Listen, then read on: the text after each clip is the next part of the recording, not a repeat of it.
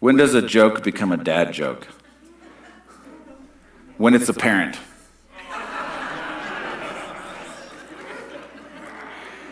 Why do chicken coops have two doors? Because if it had four, it'd be a sedan.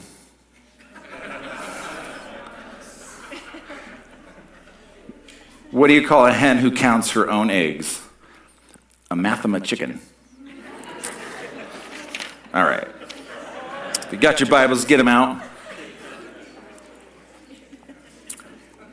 Today, we're continuing a series called Jesus Encounter. Today is part 7 of that series. By the way, this series will continue for the next couple of weeks, but on Tuesday, we're going to Israel with a group of folk, finally. We tried to do this trip in 2021. It was too chaotic, too many things going on, and it was postponed. So on Tuesday, we're leaving with, I think we got 31 people going with us to Israel, so it's going to be a great time. Be praying for us.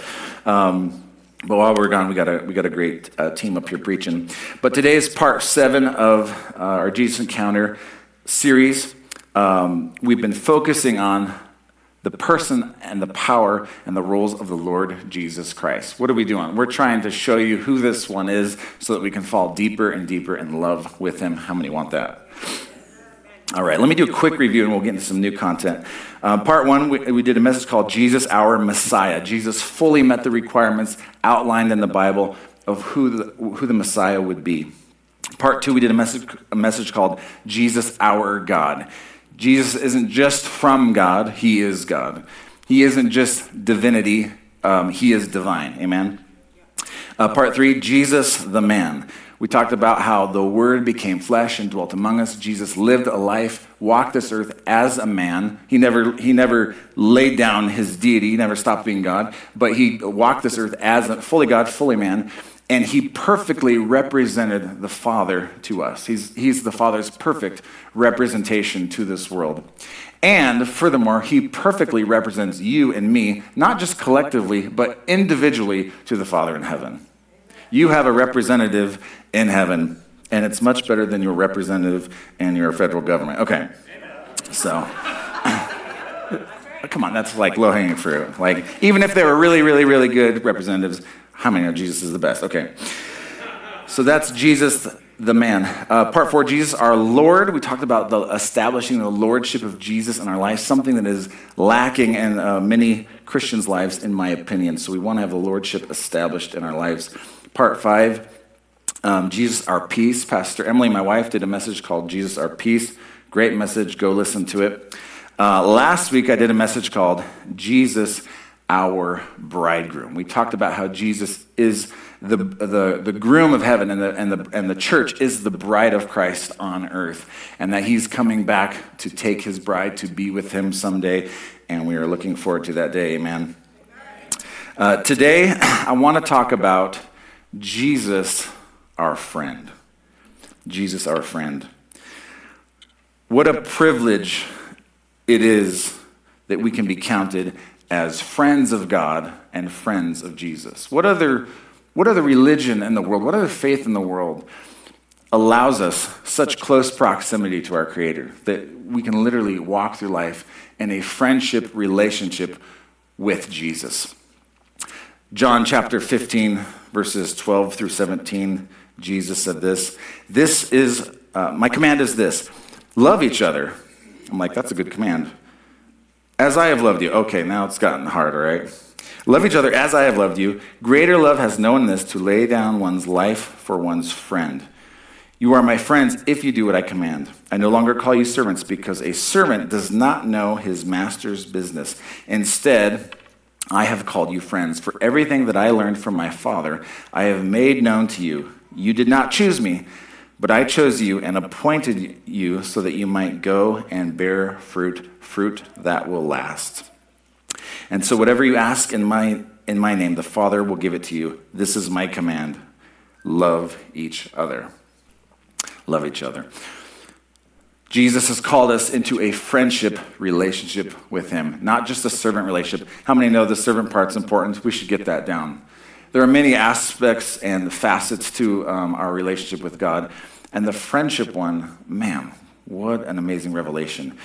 In the Greek, the word friend here, it's the Greek word philos, and it means a friend, someone dearly loved or prized in a personal, intimate way, a trusted confidant, held in a close bond of personal affection.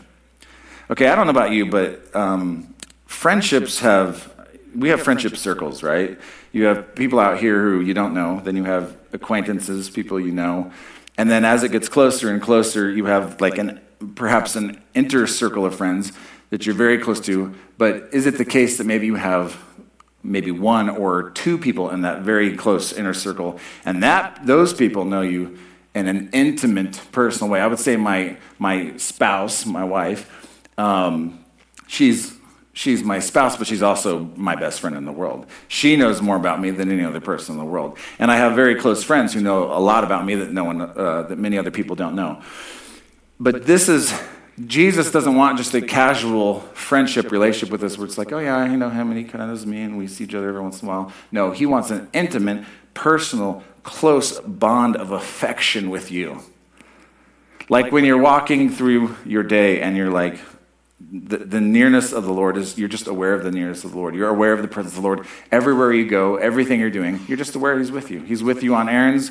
He's with you at the gym. He's with you at work. He's with you, when you're with your family. And I thought this was interesting. If you look at an outline of biblical usage of this word friend, obviously it means a friend, associate, familiarity, companionship. And then this stuck out to me. This is really cool. One of the bridegroom's friends, who on his behalf asked the hand of the bride and rendered him various services in closing the marriage and celebrating the nuptials. Okay, this is what would be known in modern terms as a best man in a wedding or a maid of honor, okay? And so this word we see in the Greek, one of the meanings of it is a close, confidant friendship like a best man. How many have ever been a best man or maid of honor in a wedding? Okay, I've been in weddings where, like you're in the wedding party, you're a groomsman, and like you just show up and everything's kind of done. All you had to do was get your suit. And I've been in other weddings where it's like, you have a lot of responsibility to make this wedding happen. Have you ever been in those weddings?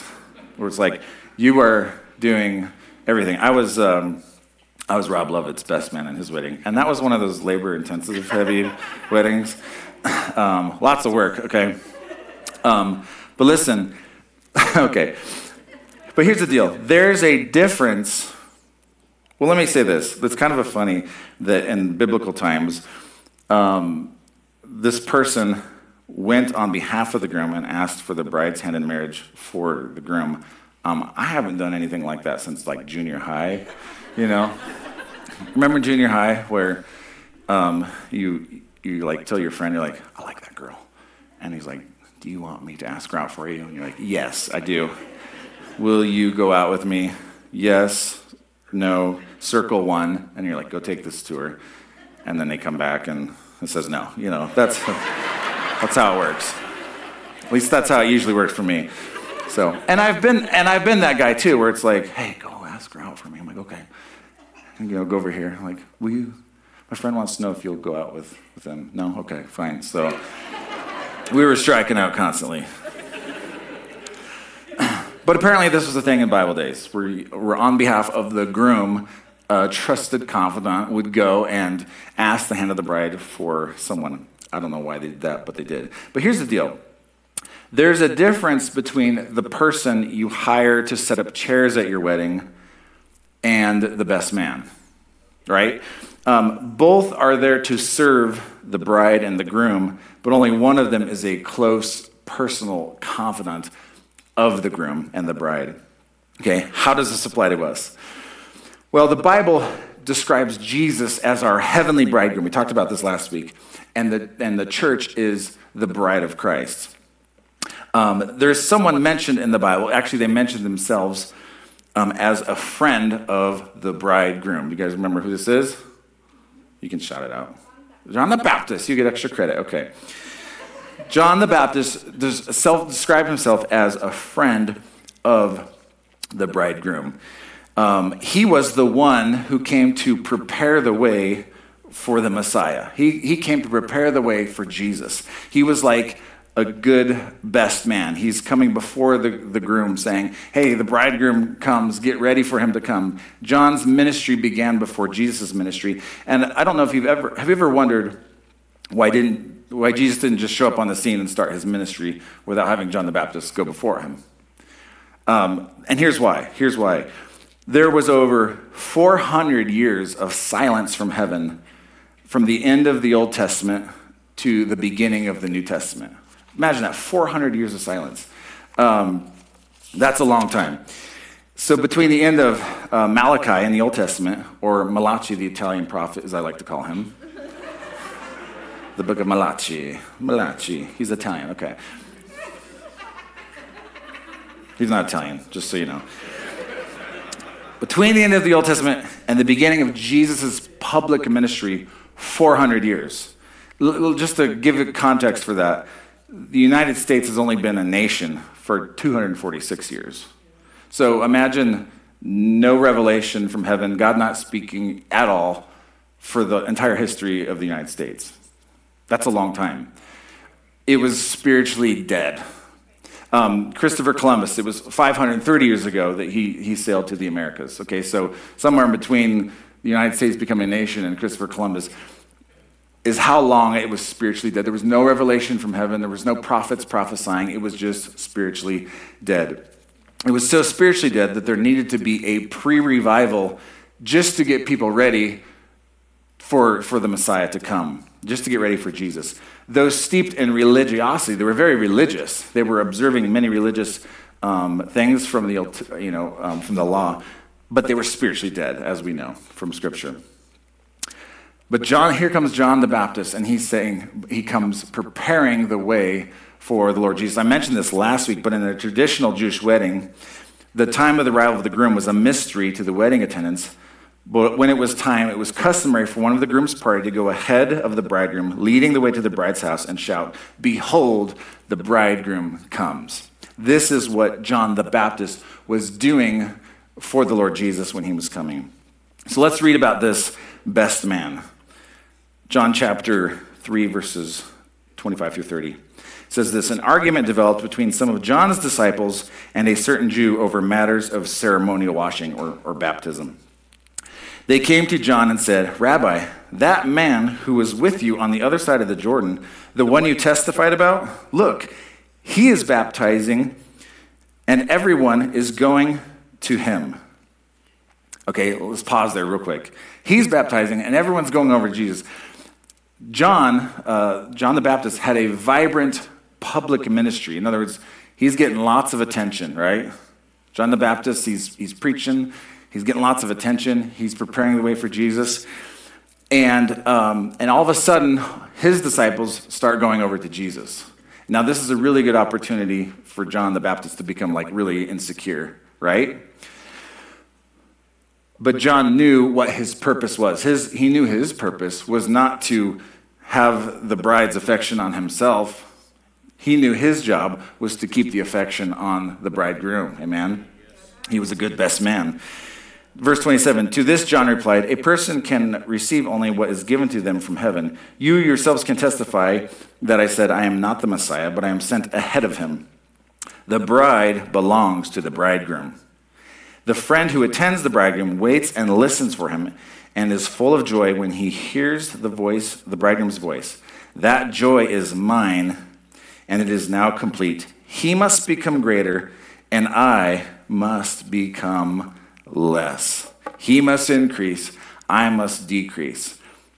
Wow. John the Baptist understood what his role was. He understood that his job wasn't to get the affection of all the people on him. He understood that his job was to get the people ready for one that was coming after him. He was a good best man to the Lord Jesus. His identity was not wrapped up in a vibrant public ministry. It was wrapped up in being a friend of Jesus. He said, "The bride belongs to the groom, not to me."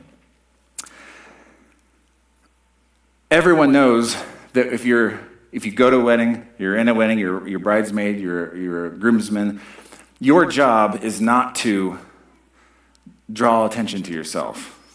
You're there to serve the bride and the groom. Amen? Your job isn't to get all the attention for yourself. You're there to serve and not to be a distraction for what's going on. You're there because it's their day, right?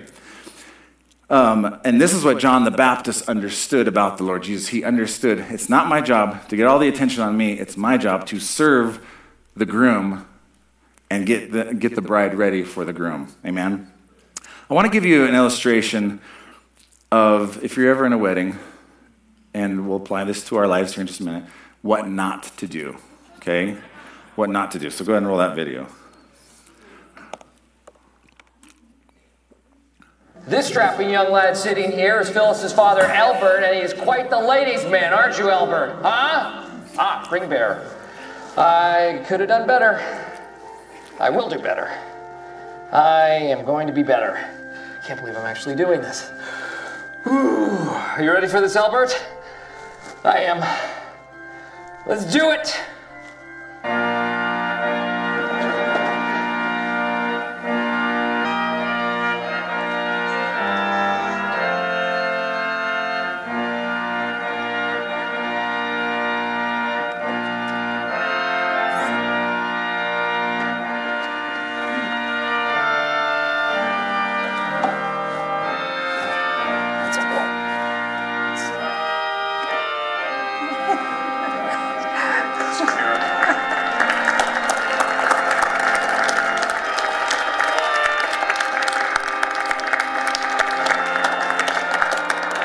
Me walking Phyllis down the aisle was supposed to be the highlight of the wedding. And now, the wedding has no highlight.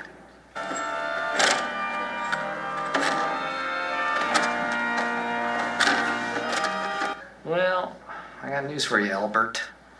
If that's your real name, the show's not over.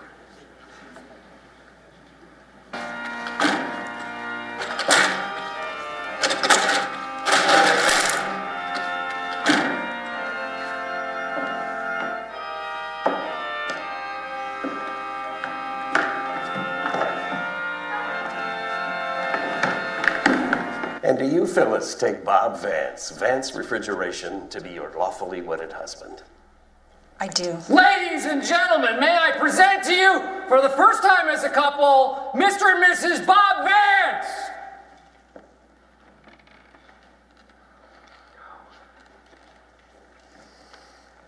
And do you, Bob, take Phyllis to be your lawfully wedded wife? I do. You may now kiss the bride. Ladies and gentlemen, for the first time as a couple, Mr. and Mrs. Bob Vance! That's what I'm talking about! All right, are we clear what not to do? That is what you don't do if you're best man or even helping in the wedding at all. You're there to serve the bride and the groom that day, not to draw attention to yourself. The highlight is not pushing the father of the bride down the aisle. The highlight is the bride and groom.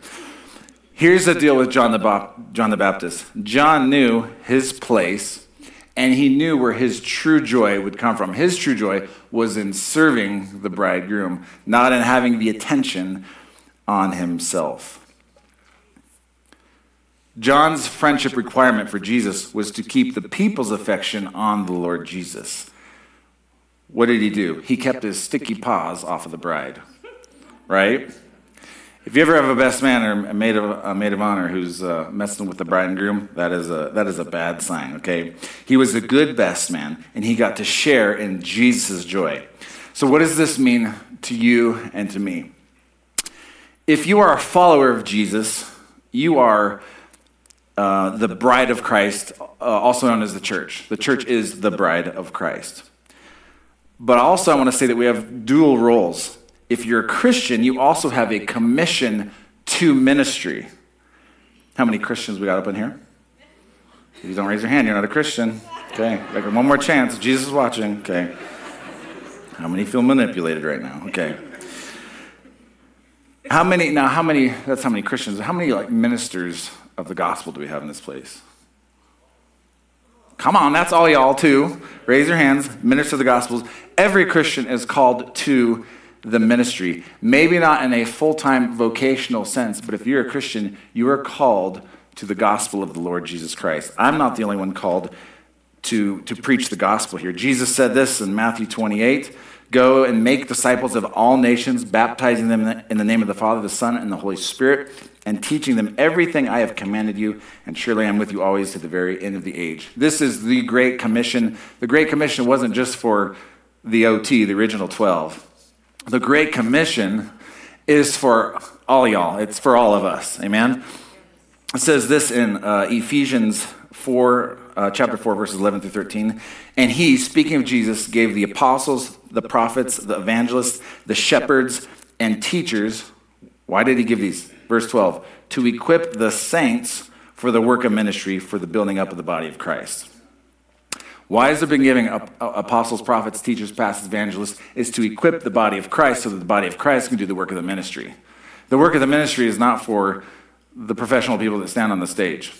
The work of the ministry is for everyone who calls themselves a Christian. So I hereby commission you. I don't know what I'm doing, but you know what I'm saying. There's something happening here. You're commissioned now. Okay. So when it comes to our heavenly betrothal to Jesus, we are the bride of Christ. And that is a cool revelation that we all need to get. But when it comes to our earthly ministry that we're all called to, we are to be friends of the bridegroom. We're to be friends of the bridegroom. We have a dual role while we're here in this life. How many people here you have like a dual citizenship? You're a citizen of the United States and you're a citizen of another. You guys are Australia and the United States. Anyone else? Yeah. What country? Haiti and the United States. So dual citizenship. You are part of two countries. Paul was a citizen of Israel, and Paul was a citizen of Rome. He had dual citizenship. Paul also said this to us: our citizenship is in heaven, but we also have a purpose and a ministry here now. You could think of it like this: you have dual citizenship. We are seated with Christ in heavenly places. Our real home is with Jesus in heaven, but currently we live in this world and we have a ministry in this world. When it comes to our citizenship in heaven, we are the church, the bride of Christ, and we get to be that forever.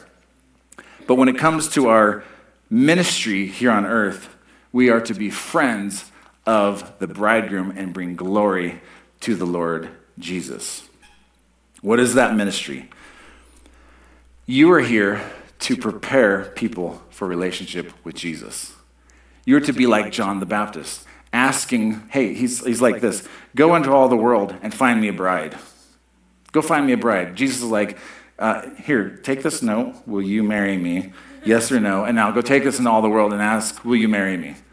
We're supposed to go on behalf of the Lord Jesus and preach and proclaim the gospel and ask for their hand in marriage with the Lord Jesus. You're called to be the best man. Amen. Are you a good best man? Are you a good best man? Here's how you're not a good best man. Make sure you don't steal the bride's affections.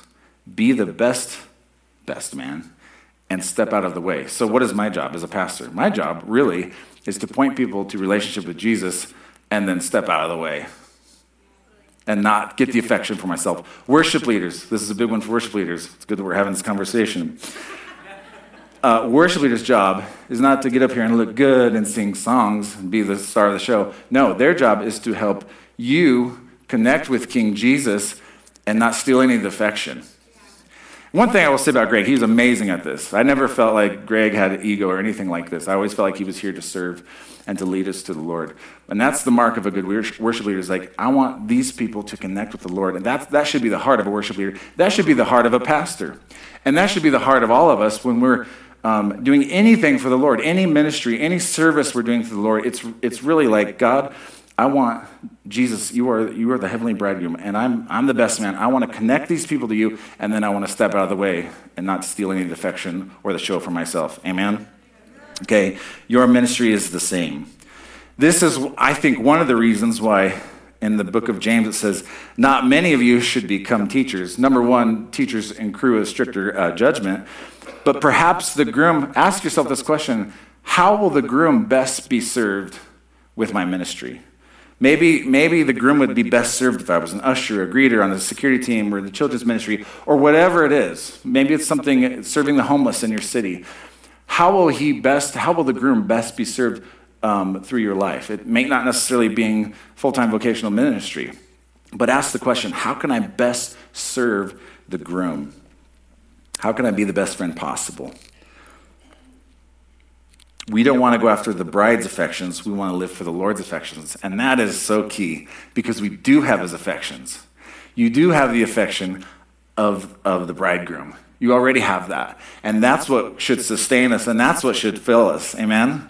That is. If you're secure in who you are in Christ Jesus and that is enough for you, you don't have to live for other people's approval because you have approval.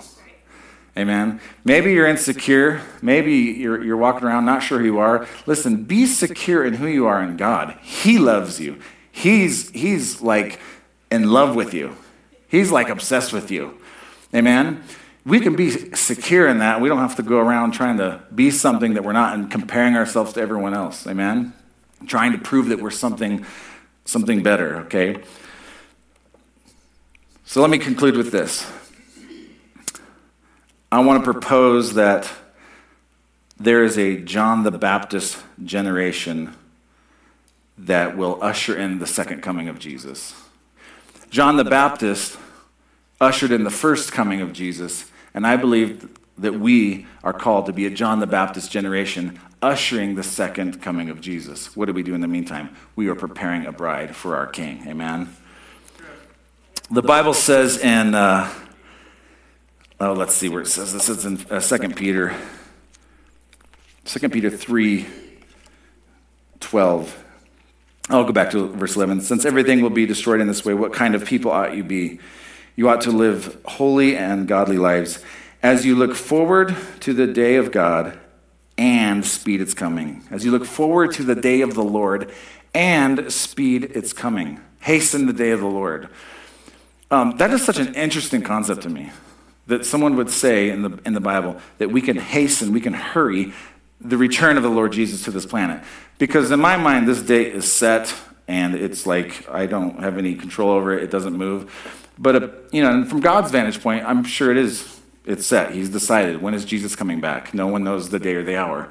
But from our vantage point, apparently we have a job, and we can hasten or hurry the day of the Lord. And perhaps there's more than one way to do that, but here's the only way I know how. Here's the only way I know how to hasten the day of the Lord.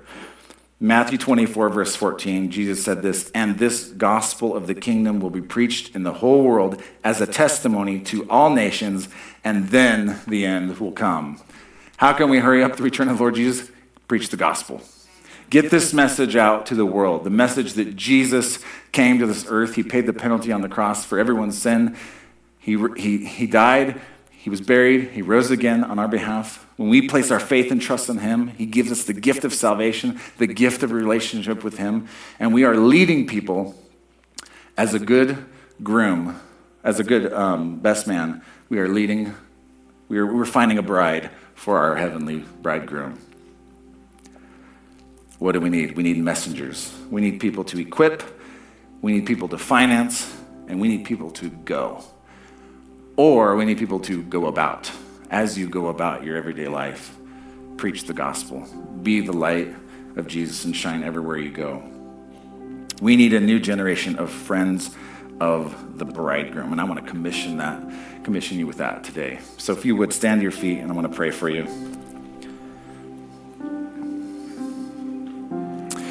Jesus, we love you. We thank you for every person in this house, Lord. I thank you that we have the affection, your affection, Lord. We are secure in your affection for us, Lord.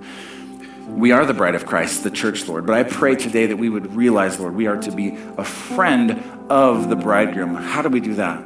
We obey your commands, Lord. We go into all the world and preach the gospel. We live for Jesus. We don't do this privately. We are not closet Christians. We're public Christians. And we boldly go about and proclaim the life and the love of the Lord Jesus. I bless your people today, Lord, and we just commission them, Lord, to realize what they have and what they carry.